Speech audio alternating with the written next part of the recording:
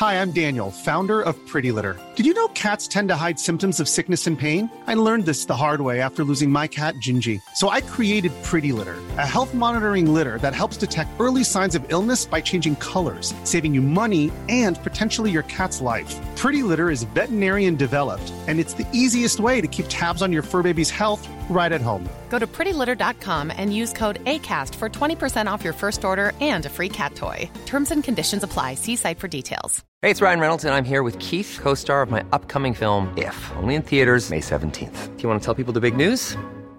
All right, I'll do it. Sign up now and you'll get unlimited for $15 a month and 6 months of Paramount Plus Essential Plan on us. MintMobile.com/switch. Upfront payment of $45 equivalent to $15 per month. Unlimited over 40 gigabytes per month. Face lower speeds. Videos at 480p. Active Mint customers by 531.24 get 6 months of Paramount Plus Essential Plan. Auto renews after 6 months. Offer ends May 31st, 2024. Separate Paramount Plus registration required. Terms and conditions apply if rated PG.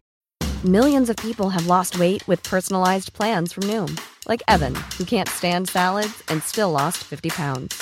Salads generally for most people are the easy button, right? For me, that wasn't an option. I never really was a salad guy. That's just not who I am. But Noom worked for me. Get your personalized plan today at Noom.com. Real Noom user compensated to provide their story. In 4 weeks, the typical Noom user can expect to lose 1 to 2 pounds per week. Individual results may vary.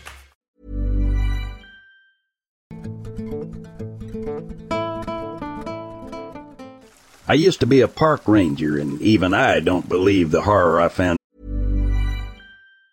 Even on a budget, quality is non-negotiable. That's why Quince is the place to score high-end essentials at 50 to 80% less than similar brands. Get your hands on buttery soft cashmere sweaters from just $60, Italian leather jackets, and so much more. And the best part about Quince, they exclusively partner with factories committed to safe, ethical, and responsible manufacturing. Elevate your style without the elevated price tag with Quince. Go to quince.com/upgrade for free shipping and 365-day returns. If you thought the only way to get a more defined jawline with natural-looking results was through surgery, think again. Juvederm Volux XC is a non-surgical injectable gel filler that improves moderate to severe loss of jawline definition and can help you achieve natural-looking results with little downtime. Even better, this improved definition lasts up to 1 year with optimal treatment. No maintenance required. Improve jawline definition for a smooth, sculpted look with Juvederm Volux XC. For important safety information and to find a licensed specialist, visit Juvederm.com. That's JUVEDERM.com. Not for people with severe allergic reactions, allergies to lidocaine, or the proteins used in Juvederm. Common side effects include injection site redness, swelling, pain, tenderness, firmness, lumps, bumps, bruising, discoloration, or itching. There's a risk of unintentional injection into a blood vessel, which can cause vision abnormalities, blindness, stroke, temporary scabs, or scarring. Talk to a licensed specialist to find out if it's right for you.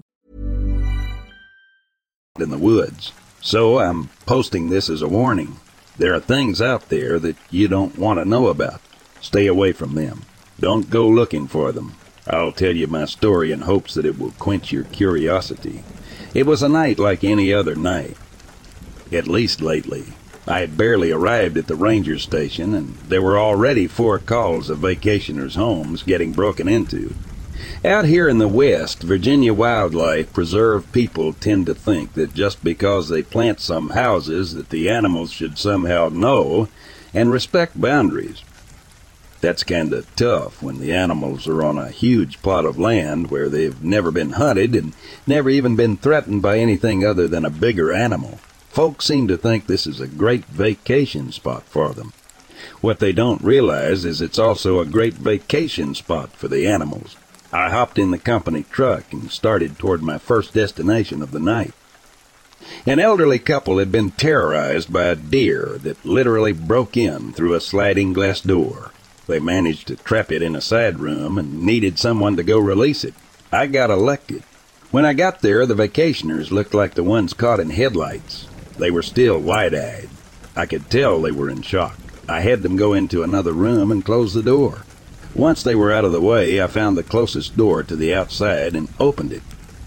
Then I went to the room with a deer in it. I slowly opened the door and was shocked to find the room covered in blood.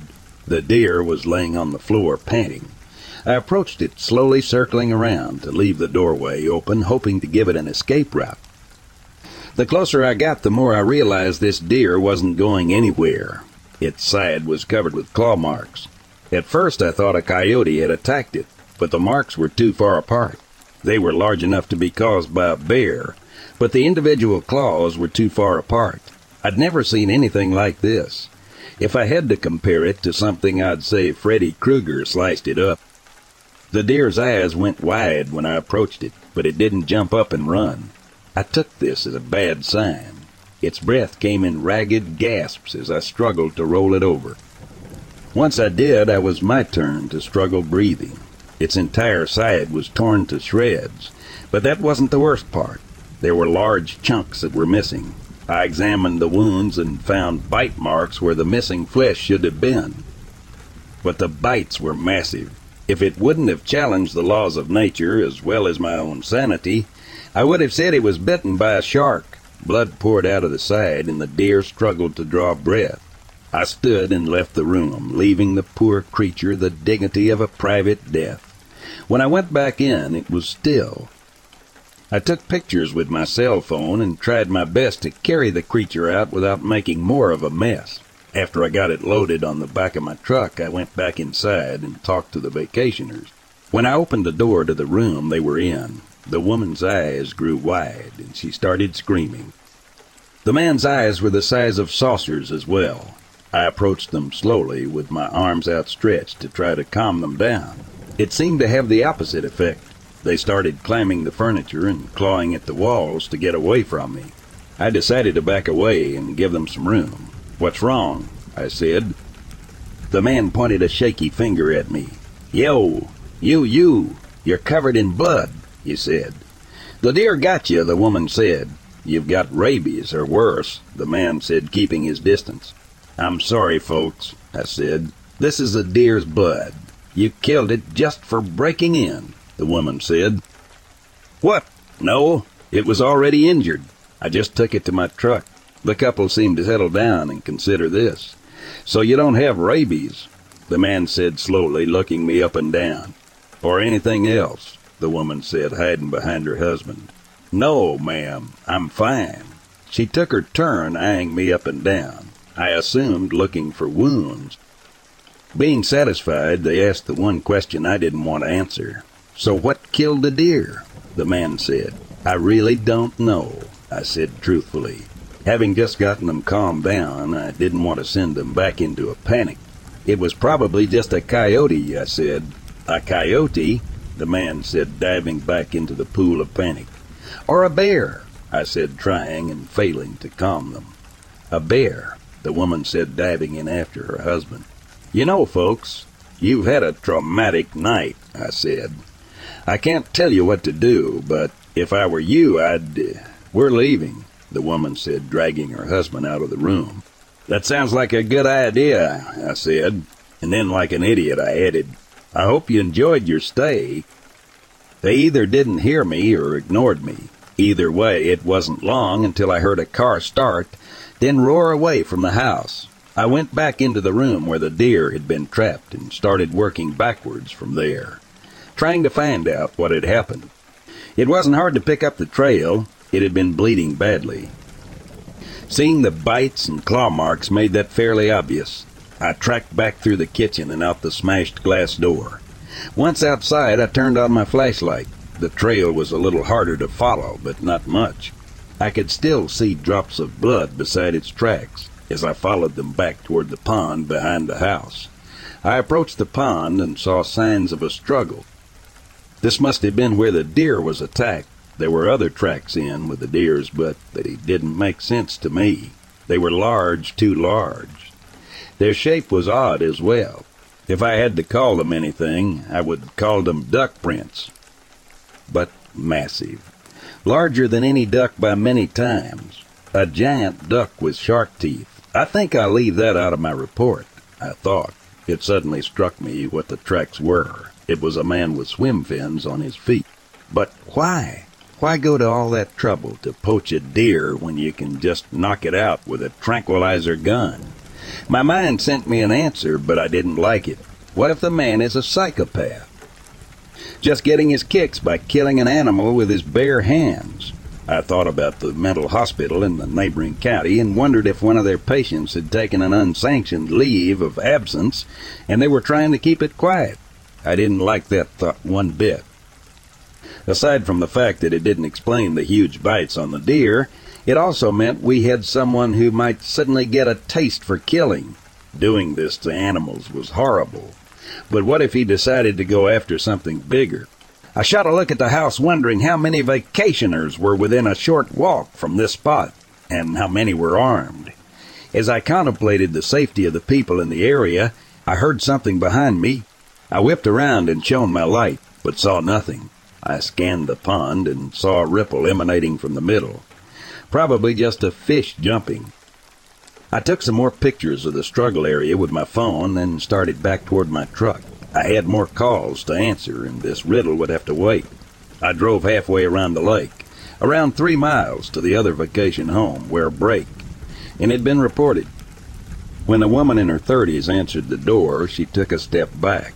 "Oh, my!" she said, looking at the dried blood all over my uniform. "Good evening, ma'am. Sorry about my appearance," I said. "Did you report a break-in?" "Yes, we did. Please come in," she said in a friendly tone, yet gave me a wide berth while closing the door. She led me upstairs to the kitchen. For some reason, I was expecting to find blood all over, like with the last house. However, this was a completely different mess. She showed me the door. It had been forced open, but not shattered like the last one.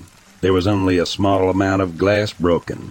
Then the door latch had been unlocked, and the door slid open. There were faint images of my giant duck tracks like the last house. My spine turned to ice. This house was over 3 miles away from the other. There were many more people in that space that might fallen victim to this crazed person. The woman showed me the rest of the kitchen, the mess that had been left. There were a few cans of sardines that had been opened and eaten, and also some cans of tuna fish. The strange thing was how they were opened. The cans had been torn into with something sharp, but not a can opener. The marks looked like they were torn open with claws. I shuddered to imagine the amount of strength it took to do something like that. And then I spotted it. Beside one of the cans of tuna was a small puddle of blood. "Ma'am, could I trouble you for a sandwich bag?" I said. She handed me one, and I carefully tried to scrape as much blood into it as possible. I sealed it and put it in my pocket, then went out through the broken door.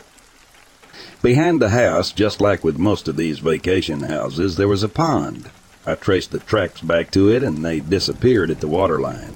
I shone my light over the water, but the only thing I saw was a stray turtle. I stared at it for a long time, as though it would somehow give me a clue as to what was going on. "What should we do?" the woman said, nearly scaring me half to death. I hadn't heard her follow me out the door and into the yard. "I'll send someone around to look at that door in the morning," I said. "In the meantime, it might not be a bad idea to sleep in a room that has a lock on the door. I'm sure they won't be back, but just in case." She didn't seem very comforted by that idea, but thanked me as I left.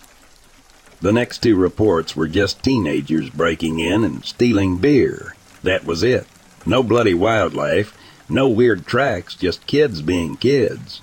I went back to the station, changed out of my bloody uniform, and spent the rest of the night filling out reports on what had happened.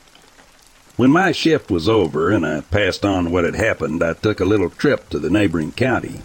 I stopped in at the mental hospital and asked if they had any escapes lately.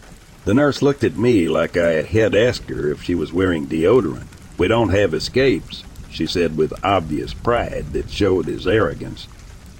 I thanked her and left, feeling less than satisfied with her answer.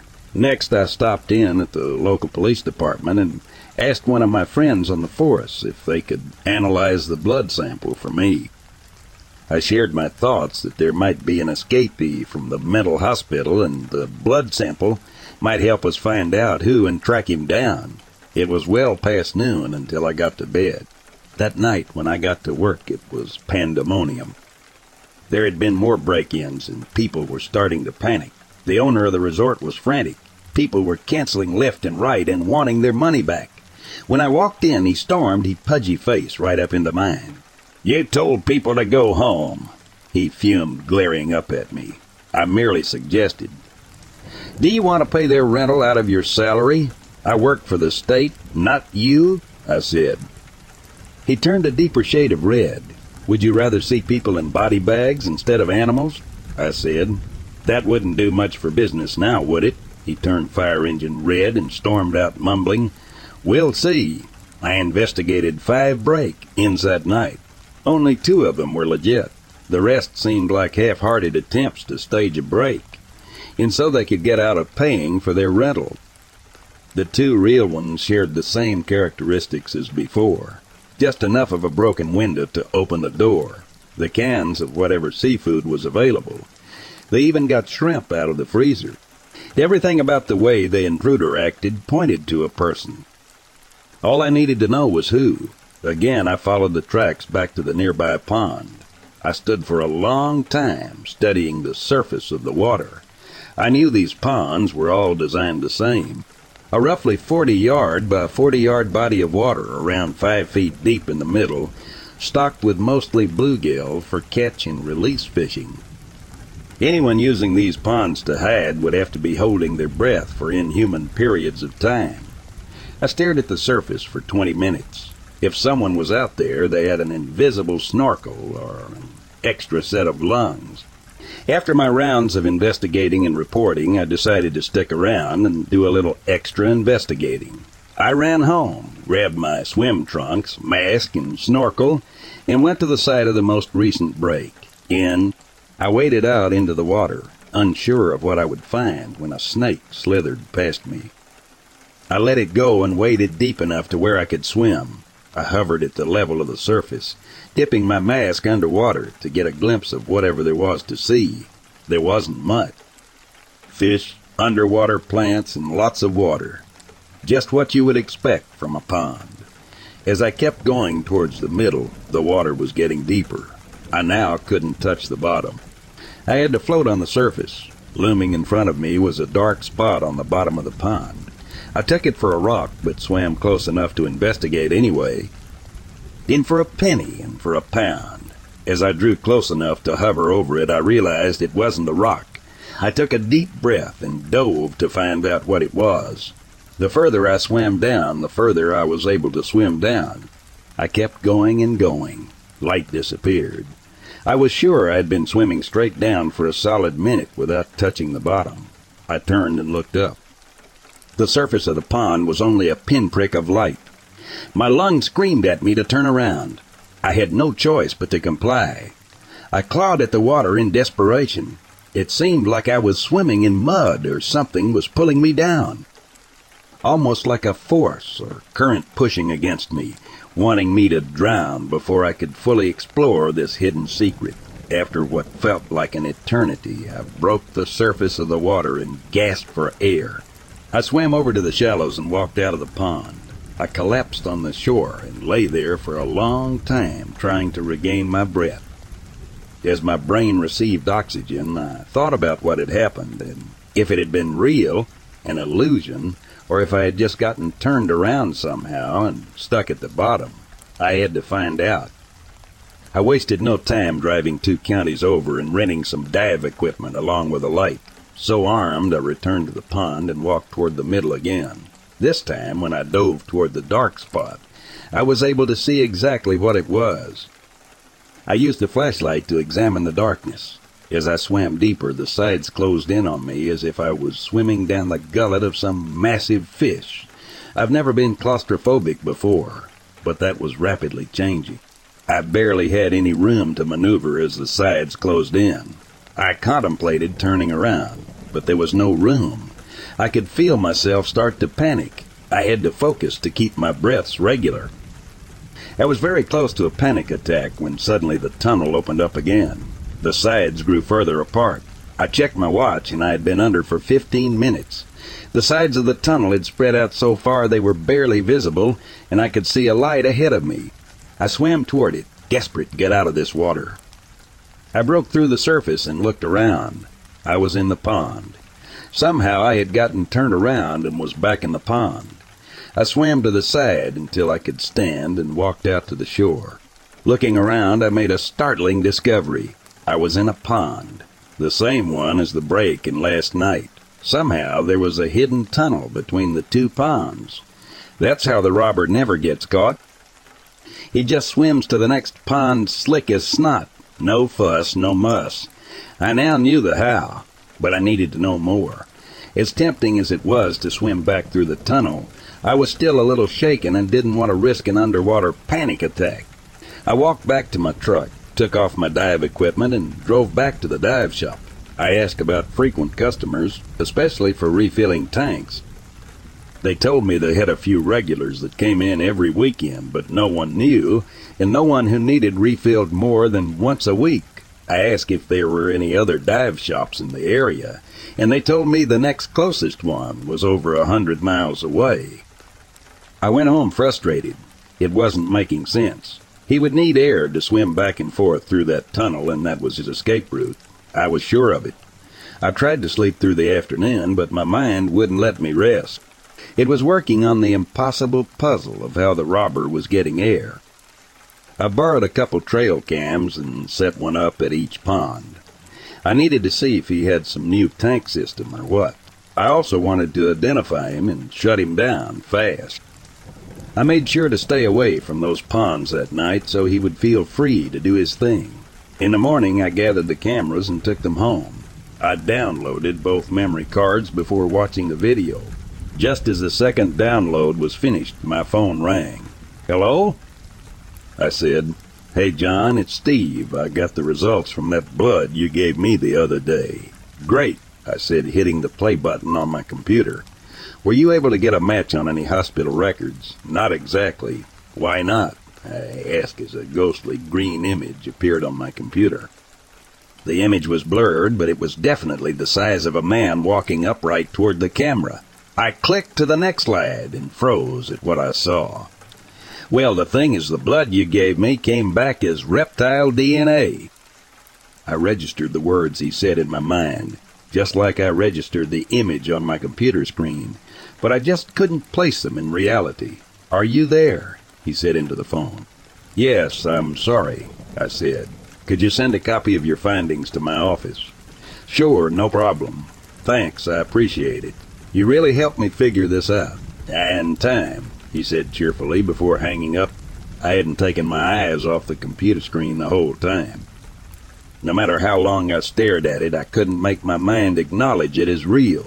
Standing there, large as life, was not a man in a wetsuit. It was a creature. I could see the wide mouth full of sharp teeth that looked exactly like the bites on the deer. I could see the webbed feet that looked like swim fins, only they had claws sticking out of the front where toes would be. I saw the razor-sharp claws on its webbed hands. It was a full-on nightmare staring me in the face. I sat back and thought for a long time. Then I printed copies of the images and put them in an envelope. I rushed to the station to share the information I had with my fellow rangers. As I was showing them, their faces ranged in emotions from shock to disbelief to outright mocking. As I was going through my investigation, the owner of the timeshares walked in. "What are we all looking at?"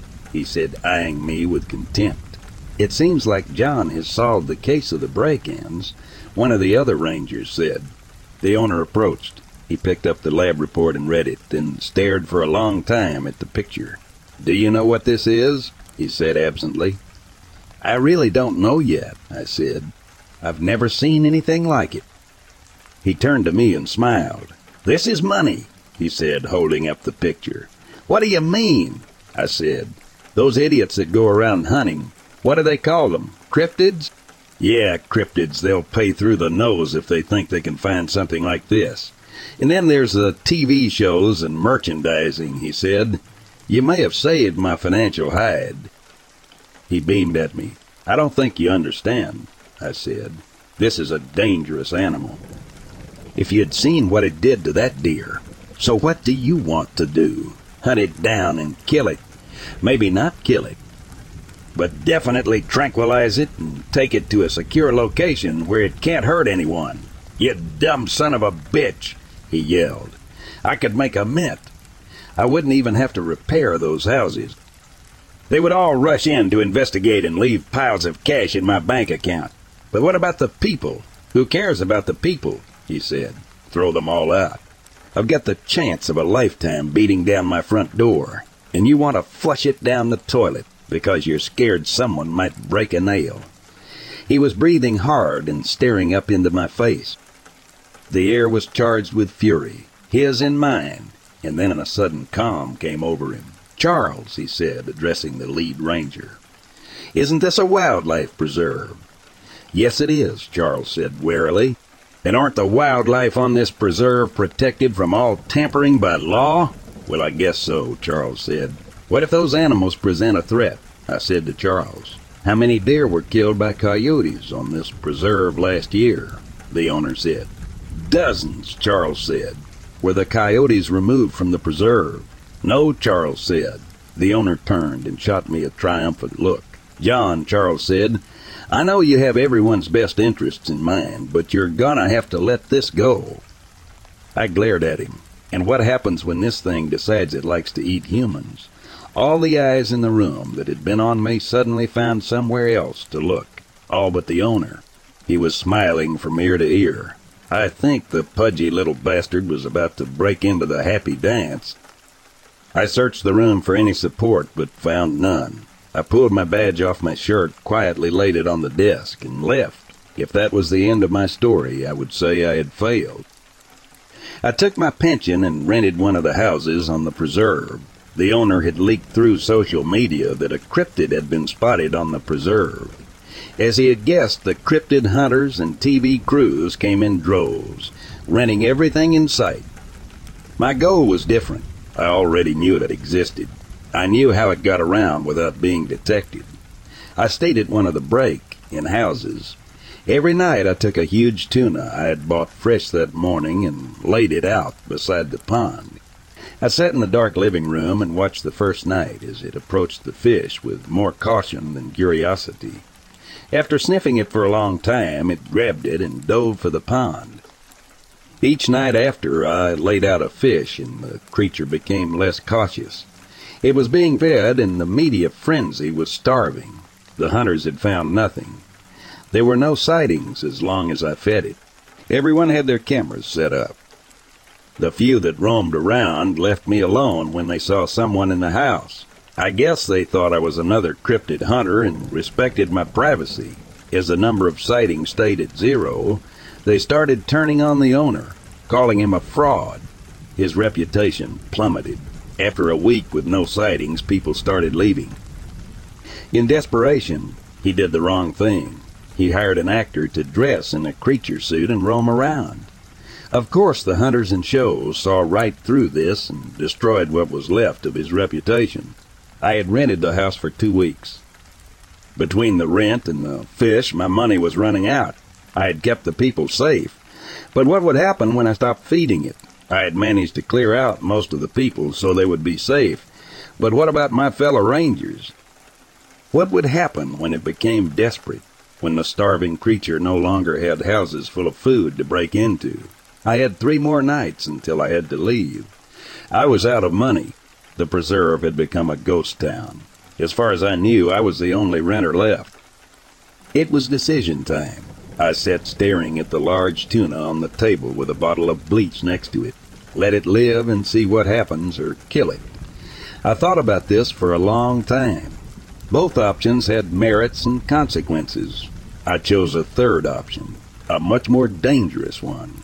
I took the fish out and laid it where I usually did, then backed up a few feet and stood there.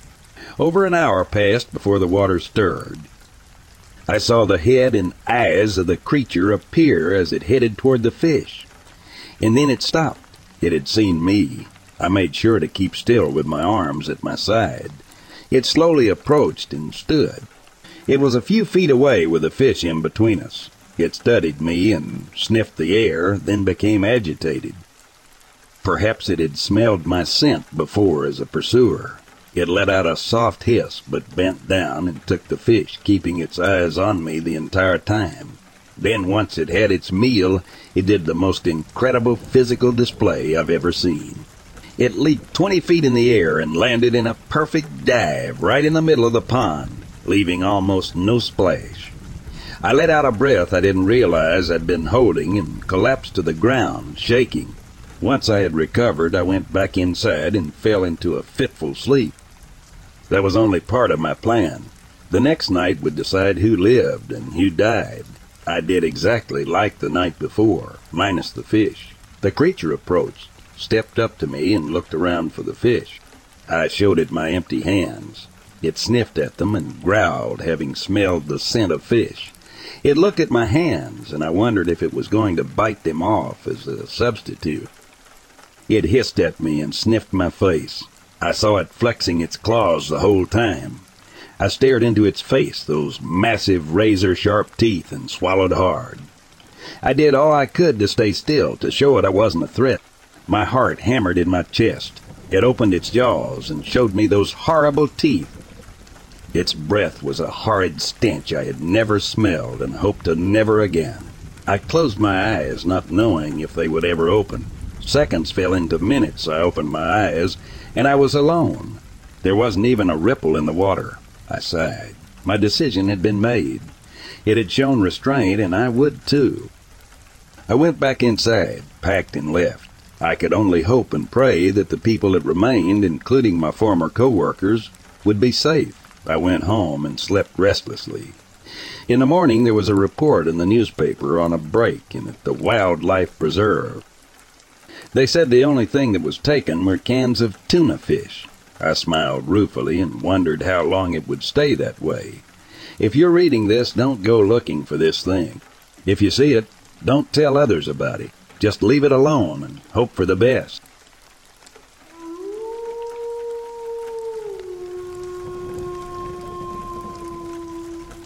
It was one of those late nights on the job, but that didn't bother me at all. In fact, it was one of my favorite parts of being a park ranger.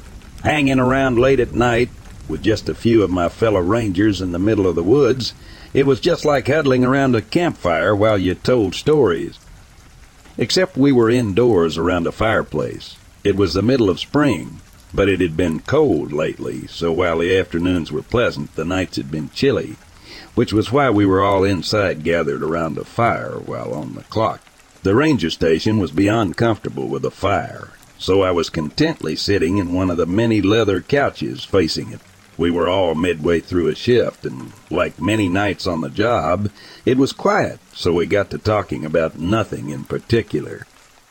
There's nothing like the natural flow of an unplanned conversation. Outside, the evening had slowly given way to night, and the darkness had settled upon the woods with its usual silent thoroughness. The area may be a park during the day, but at night it was the woods. Parks inherently sound fun and brings to mind cookouts, whereas the woods has an inherently spooky vibe.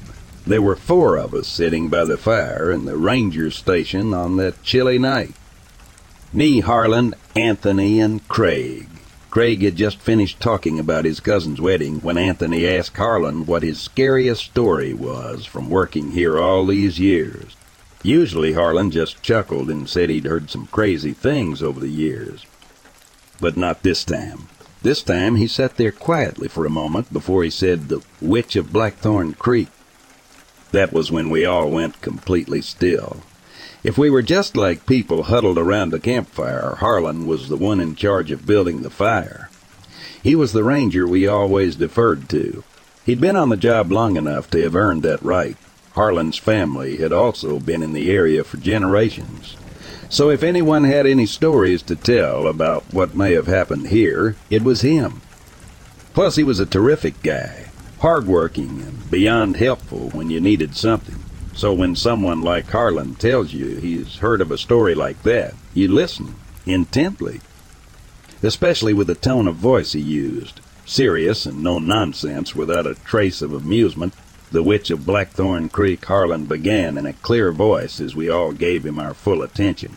The story was first told to me by my Uncle George, who had been a lumberjack for years. According to him, people said there was a curse on the land, which was placed there by a witch. It all started one year when the harvest went bad, since there had been nothing but plentiful harvests every year, it made people beyond suspicious. There was barely enough grain and stuff to get through winter. It didn't help matters that the town had generally been prosperous, but had recently started to go through some financial difficulties. Then numerous bits of misfortune happened within the community over the years. Houses burning down, people going missing and never being found again. Periodically, there would be something odd left lying around near where someone had vanished. Creepy things like weird-looking dolls made from wood that never failed to rattle people. There wasn't anyone around who people thought was capable of anything like this. And since one of the families in town had experienced something like this before in a different town many years ago, they suspected there was some kind of curse put on them, especially after a few people who kept track of all the strange events realized all of them took place on a full moon. Harlan took a sip of his coffee before he continued.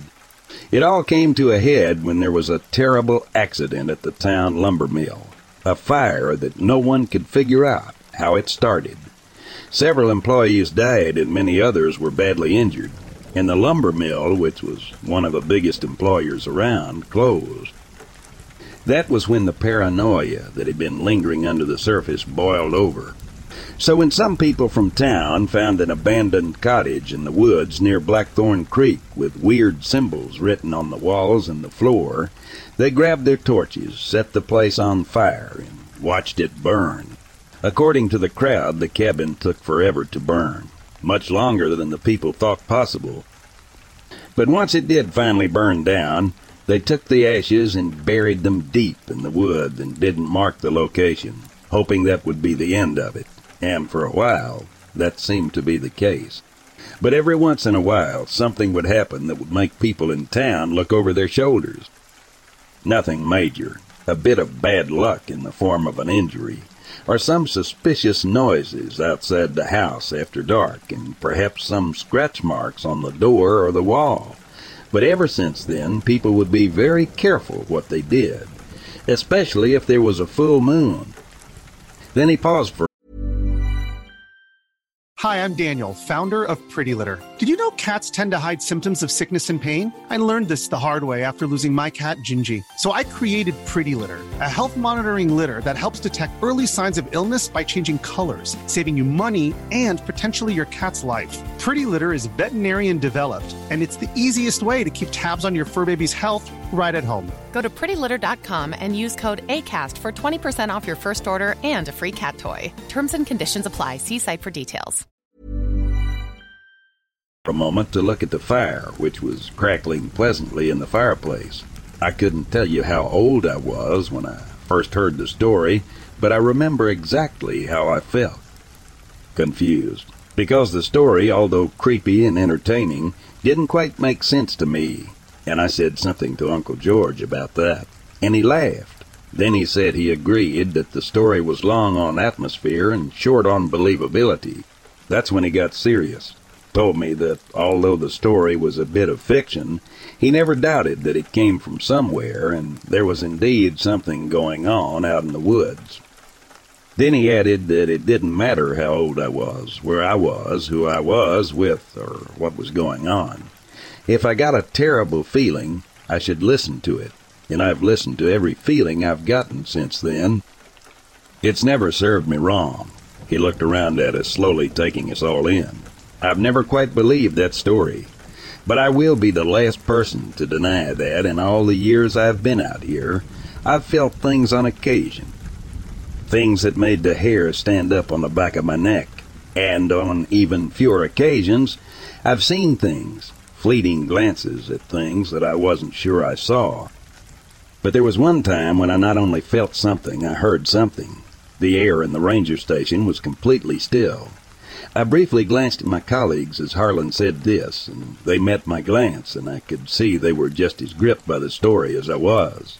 It was about 30 years ago, Harlan explained. I was just starting out as a park ranger.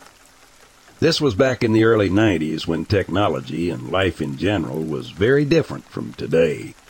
I'd grown up out in nature, and I'd seen plenty of scary movies, and more importantly, I'd grown up hearing countless spooky stories about what may or may not have been lurking outside, so I wasn't exactly sheltered. But there are some things you're never truly prepared to experience. The fire in the fireplace popped in the grate, but we were so absorbed in Harlan's story we barely noticed.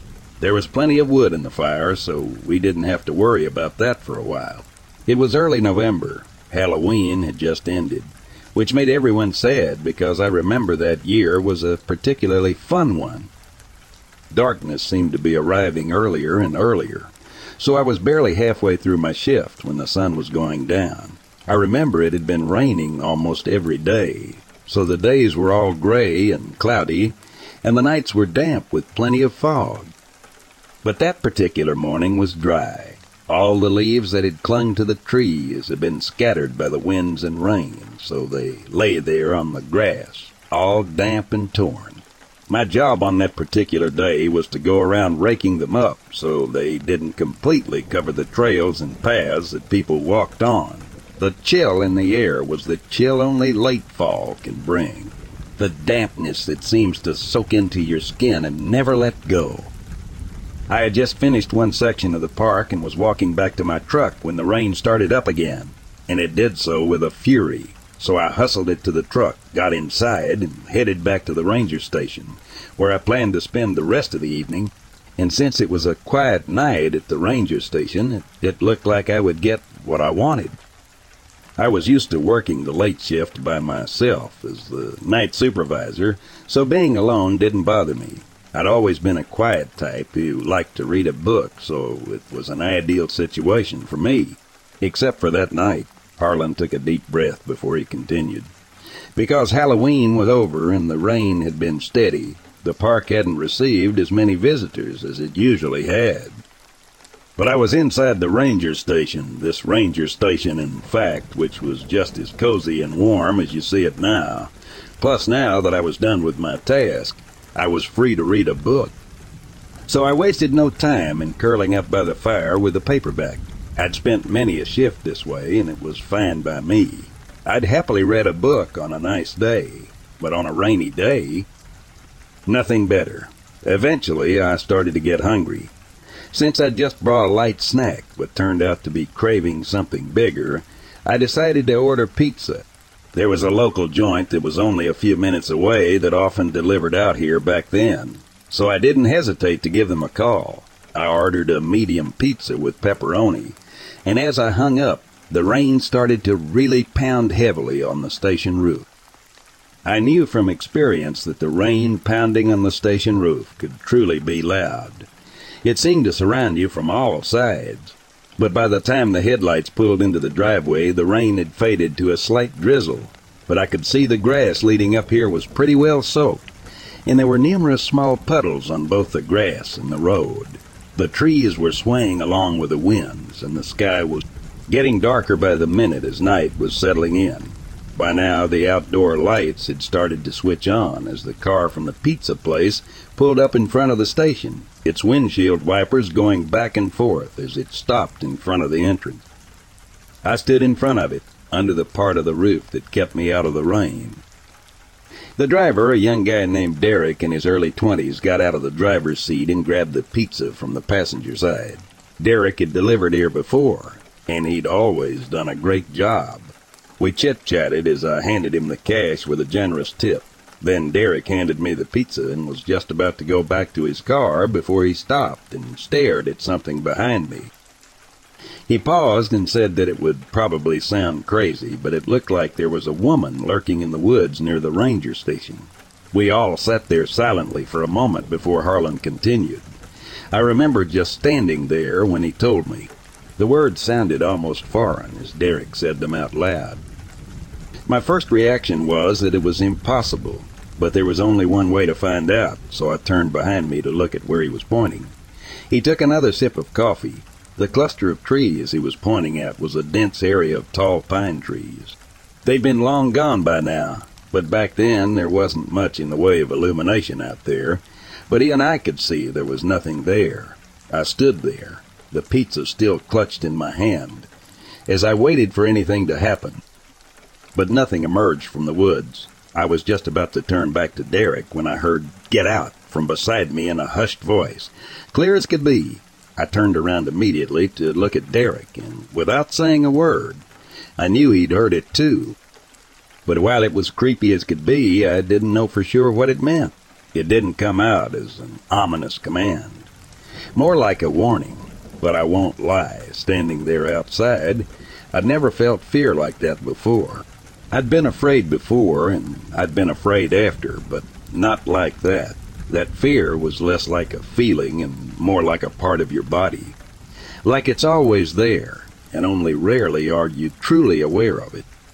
Sitting there watching Harlan, it was clear that although we were sitting there in the present, he had been immediately transported back to that cold November night. I couldn't have told you how much time passed. May have only been a minute or two, but despite the dwindling light, I thought I could see shapes moving far out in the woods. Very far out. After a moment, you couldn't see anything at all. Then Harlan's voice became quieter. To this day, I have no idea why that sight filled me with so much fear, just like I also have no idea how I knew it was people. But I did, and I knew it was people, as in more than one. Much more than one, but I had no idea exactly how many. Then, almost as if on cue, I heard the word now. And it was all the motivation I needed to tell Derek we had to go. He didn't need to be told twice, because we hopped in his car and got out of there as fast as we could. Didn't stop for about 20 miles, and we were far away from the ranger station. By that point, the fear had slowly faded, and I was starving, so we split the pizza while debating what to tell my superiors. I eventually decided to say that I was feeling really sick and went to see a doctor I knew. Harlan chuckled. But it didn't take long for me to realize my excuse for leaving would be completely forgotten. Because after I left, the ranger station had been broken into by a group of people. The security camera we had at the time saw all 6 of them, dressed from head to toe in black, break right through the front door. Just crashed right through it. Then minutes later they came back out without taking anything, and vanished into the trees. The cops thoroughly searched the area, but found nothing. I found out when I called my superiors to tell them I had to leave because I was feeling horrible. From the time on the camera, they appeared to arrive within mere minutes after I left with Derek. We all exchanged a look as the fact that he really was talking about this ranger station dawned on us. Sitting across from us, Harlan didn't say anything, but I knew he could tell the 3 of us were seeing the ranger station like never before. The conclusion the cops reached, Harlan eventually said, is that it was a gang of professional criminals who saw the ranger station and decided to see what they could find. Since there was apparently nothing they could make use of, they split, and every year on that day since that happened, I've taken a single flower and left it by where Derek says he saw someone that night. I've never seen or heard that voice since that night, but on occasion I've felt the presence of something or someone watching me, and not in an unpleasant way. But that's the thing about the woods. There's no telling what you may find in them, and if you're really paying attention, it's amazing what you can learn. Like I learned that November night, all those years ago, was a full moon. The clouds just happened to obscure it out here.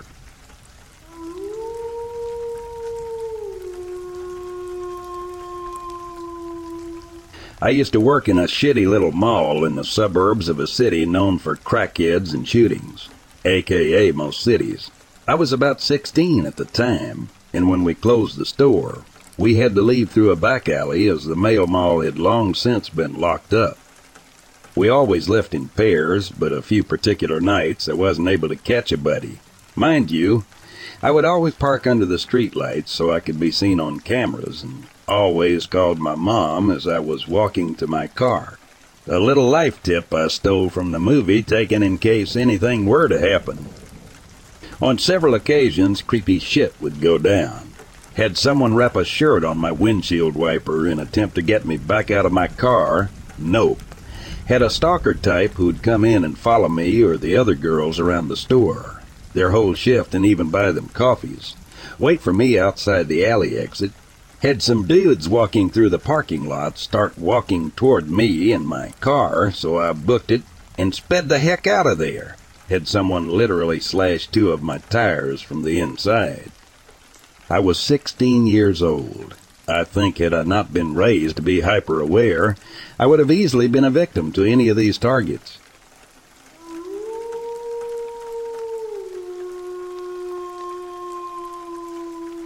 It was a crisp autumn evening in Lodi, a small town nestled away in the heart of Ohio.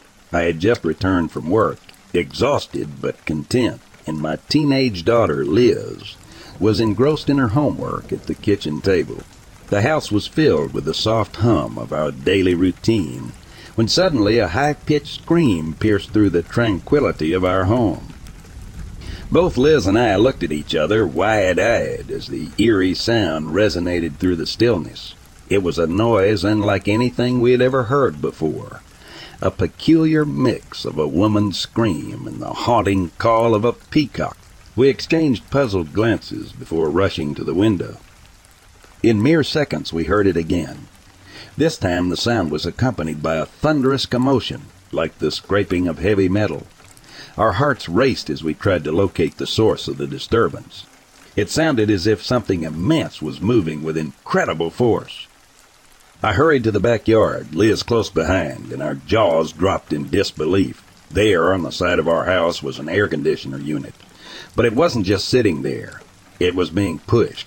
No, practically shoved by some unseen force.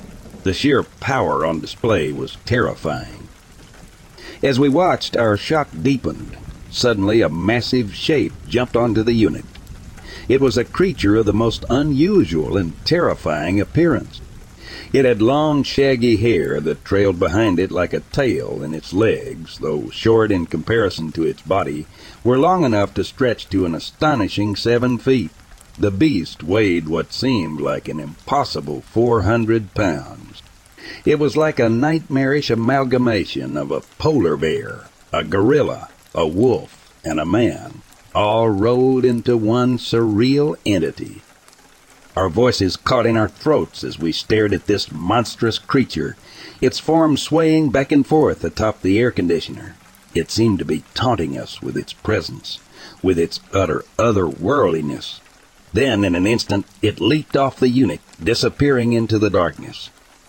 Seconds later, we heard a sound in the distance, as if the creature had put a mile between itself and us. The strange scream, now a faint echo, sent shivers down our spines. Our minds raced as we struggled to make sense of what we had just witnessed. It was too bizarre, too nightmarish to be real, but the sight and sound of it were undeniable. Terrified and bewildered, we knew we had to report this to the Lodi police.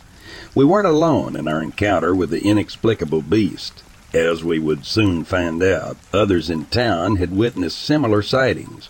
In fact, reports of this mysterious creature dated back more than 15 years.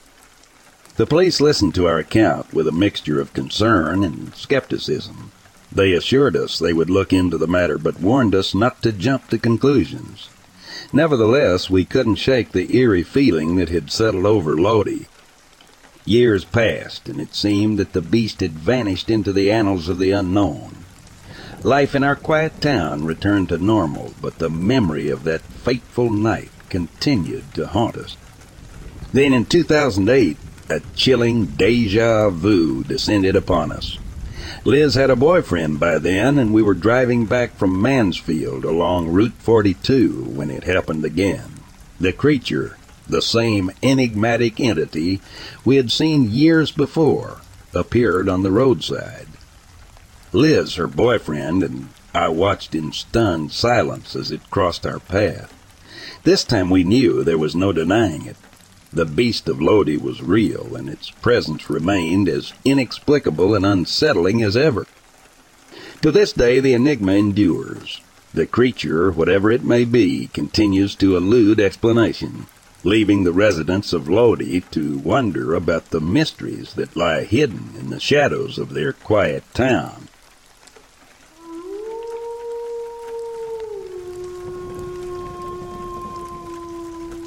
After researching what I'd seen on Google, I came across your YouTube channel associated with the words dogs and man, along with Werewolf Ohio. several times. I'm a sales representative for the Ohio, West Virginia, and Pennsylvania region with an office in Canton, Ohio. Being a city boy, it is often intriguing and interesting to be out in the country. With my job, I often find myself in new places and always see things I never thought I would. That was until Tuesday, November 23rd. On that day, I found myself following my GPS down a dirt road in Lisbon, Ohio, while listening to the local radio station out of Akron ranting about the election. Suddenly, I spotted a man in a black fur coat running across a field. At first, he was about 10 feet away, and then, in what seemed like a flash, he was halfway across it before I had time to realize that this was not normal. I slammed on the brakes and grabbed my phone to take a photo, but I didn't have enough time to capture a good shot.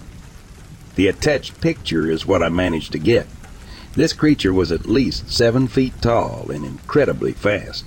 It was entirely black, and I noticed what I later thought must have been a row of long, pearly white teeth as it ran. I distinctly remember 2 ears high on its head. It was definitely walking on 2 legs, but appeared to be a giant dogman of sorts.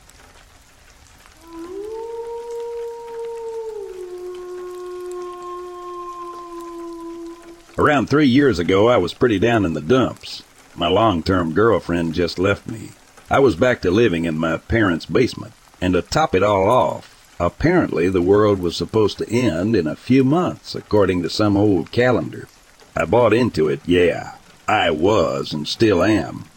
Big on prepping for global disaster. Who knows what sort of shit could happen?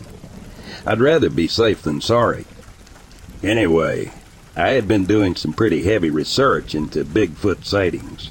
Gigantopithecus, dude in an ape suit, some other undiscovered primate, nobody knows. But I know it's out there somewhere. I looked through page after page trying to gather as much information as I possibly could. I was determined. It didn't take me long to decide I was going to head out into the wilderness on my own and search for this elusive thing. I figured we all only had a few months to live anyway. What did I have to lose? I saved up some cash and went out to a sporting goods store to pick up some gear. A good tent and sleeping bag, as well as some other assorted camping supplies. I even nabbed some night vision goggles off of eBay. I was prepared. I was ready. I got a plane ticket to Washington State. I'd read that's where a lot of the sightings were, and flew out there within the week. The plane ride was uneventful except for one very strange occurrence. After polishing off quite a few rum and cokes, if the world's ending soon, right? I realized I had to piss like a racehorse. As I stumbled my way down the aisle, I suddenly felt every single passenger's eyes on me, even the ones who had sleeping. I mean, every single one, children included. I think I saw a friggin' baby giving me the evil eye. It was dead silent, even though moments before the plane sounded like Mardi Gras. I kept looking back at the passengers when my hands found the bathroom door. They all had their heads turned around, still pointing their dark gazes at me. I slowly turned my head around to find an old woman inches from my face. Her eyes were all white. Blood trickled from her nose. She grabbed me by face and pulled me closer still. Her rancid breath whispered something to me. "Find us. We're waiting," the hag whispered. I practically threw myself into the bathroom and slammed the door closed behind me. What the hell was going on? Did I fall asleep on the plane and am now dreaming? Did somebody spike my drink and I'm now tripping out? Were the conspiracy nuts right and the world is ending? It took me about 5 minutes to calm myself down. I wasn't a huge fan of flying to begin with, let alone flying straight into a Twilight Zone episode. I decided to peek my head out of the bathroom to see if Old Monies was still there. She wasn't. It actually looked normal again. I stepped out of the bathroom and walked back to my seat. Nobody was staring at me anymore. Had I imagined all that?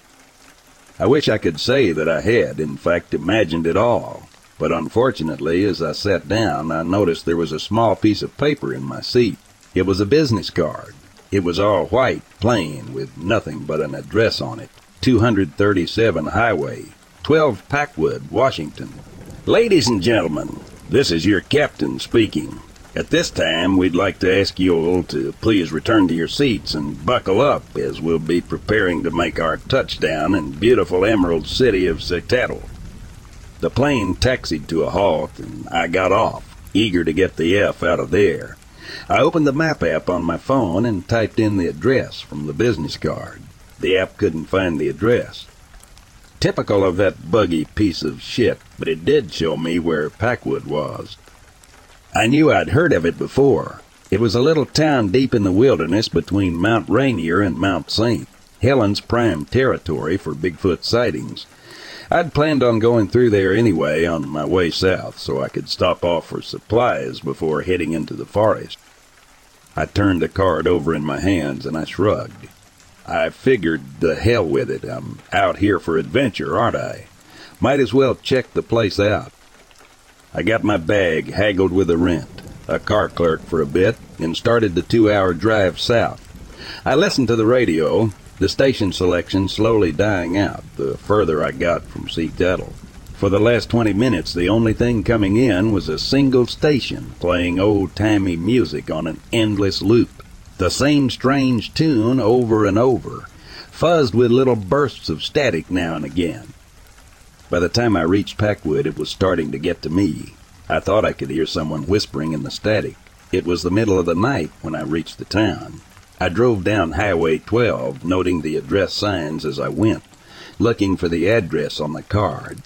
All the numbers were in the 13,000s. Whoever wrote down 230, 7 must have made a mistake. I pulled into the Packwood Inn and went into the office. No one was there. Just a few keys laid out on the counter and a handwritten note that said, "Pay up in the morning." I grabbed one and opened up a room. I was exhausted from the long trip, and I plopped down on the bed. I messed around on my phone for a bit, thought about texting my ex-girlfriend. "You said I should have more ambition." "Well, how about Mother F. Bigfoot hunting?" I typed before deleting it, and I fell asleep. I woke up a couple hours later. It was still dark out. I have trouble sleeping in unfamiliar places, so I decided to just get an early start on the day. I went into the bathroom, pulled my shirt off to take a shower. I froze. I stared into the bathroom mirror, unable to process what I was seeing. The number 237 had been written on my chest in crimson red paint. I freaked instantly, jumping in the shower and soaking my bottoms in the process. The red numbers melted slowly into formless pink and red shapes. I fought down the panic as the shower warmed from its biting cold, and I scrubbed the last remnants of the numbers off of my chest. Someone had been in my room and somehow painted numbers on my chest, all without waking me up. I had no idea what this meant, but I knew it wasn't safe to hang around my room any longer. I hadn't unpacked much at all, and I grabbed everything that I'd brought with me and hurried down the empty hallways. I passed the desk again, still empty, but the sign had been pulled down off of it, the only sign of another human I'd seen. As I saw the lobby doors, my hurried walk turned into a jog, and I stepped into the surprisingly crisp night air. I turned the rental car onto the same old-timey music. Of that noise, I growled to no one but myself, turning the radio off with comforting decisiveness. Despite the lack of people, or maybe because of it, I felt watched. There was a full moon out, and the clock in my car told me that I should be getting the benefits of dawn soon. So I kept the headlights off until I eased out of the parking lot and was back on the main town road, back on Highway 12. I drove north. Although the technical area of Packwood was large, most of the buildings were clustered in the center near the inn and tourism centers. And as I drove with a slowly growing sense of tension, I passed a church, and then the only sign that I was still in Packwood were paths that cut into the trees and disappeared side, roads that lead to nestled houses in the forest. I should have just kept going, left the entire town behind.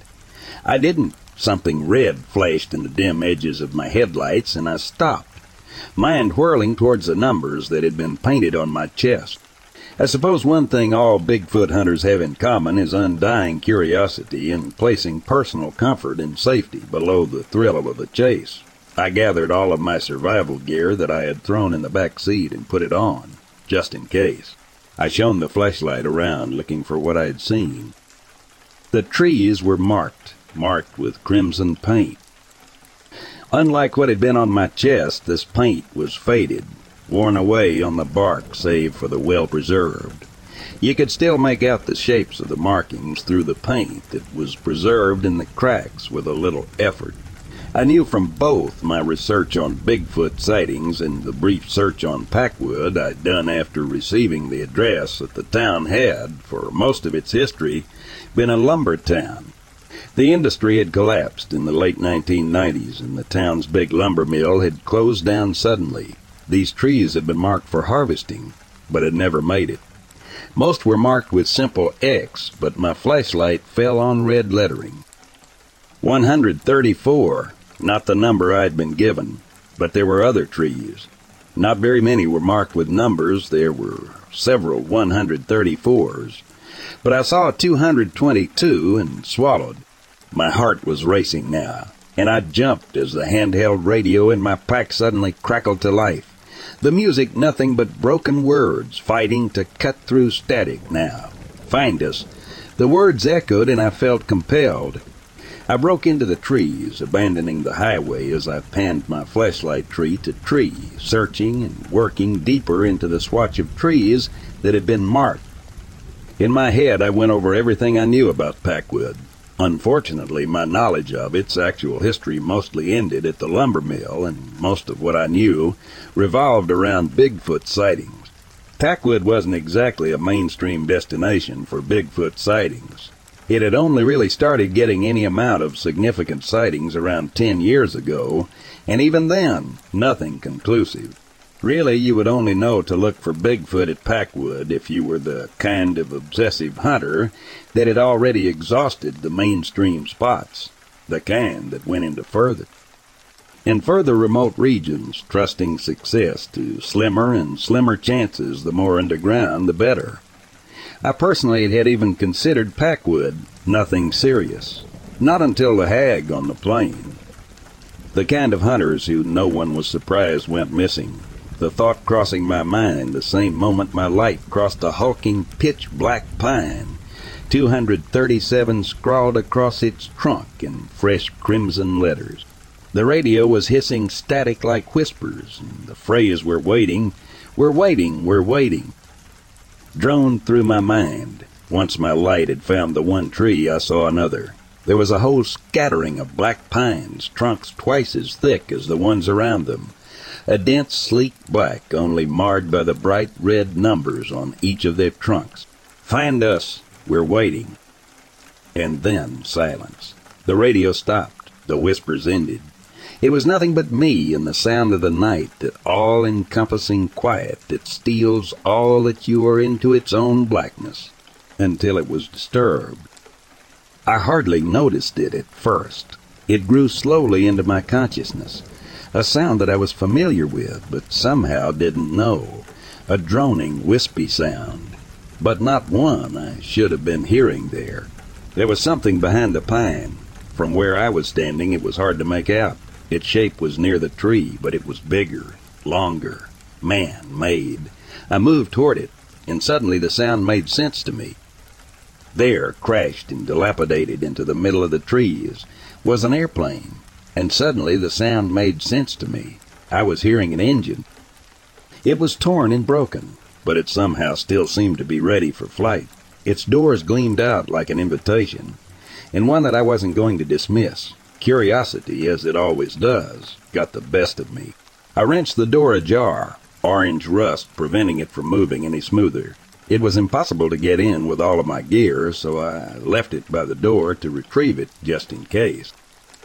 The moment I entered, I knew something was wrong. I couldn't see or hear anything, but every other sense just felt wrong. The ground was wrong. The smell was wrong. Even the very air of it was wrong. I reached back through the door to grab my flashlight. I shone it around me. my immediate area at first, and then at the preceding aisles before me. And it was wrong. I was not alone on the airplane.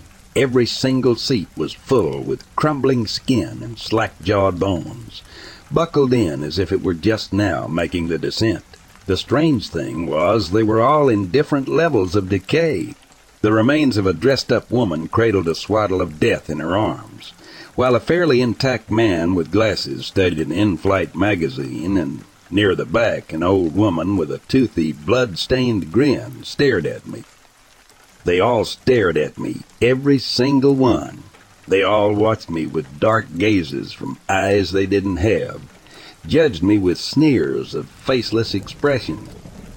Every face, every aisle, every seat save one.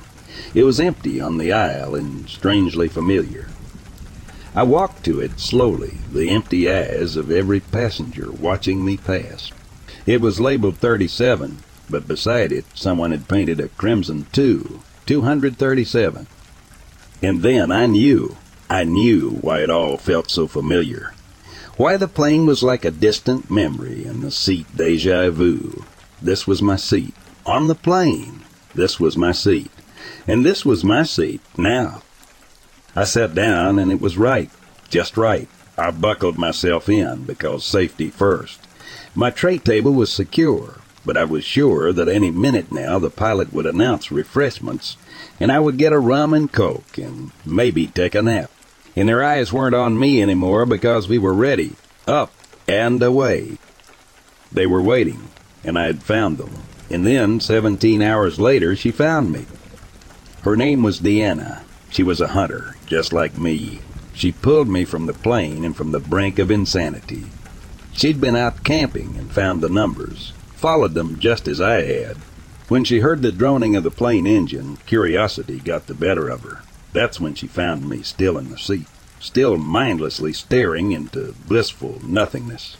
She brought me to her camp and then back into town. She left me at the bus station, and I never saw her again.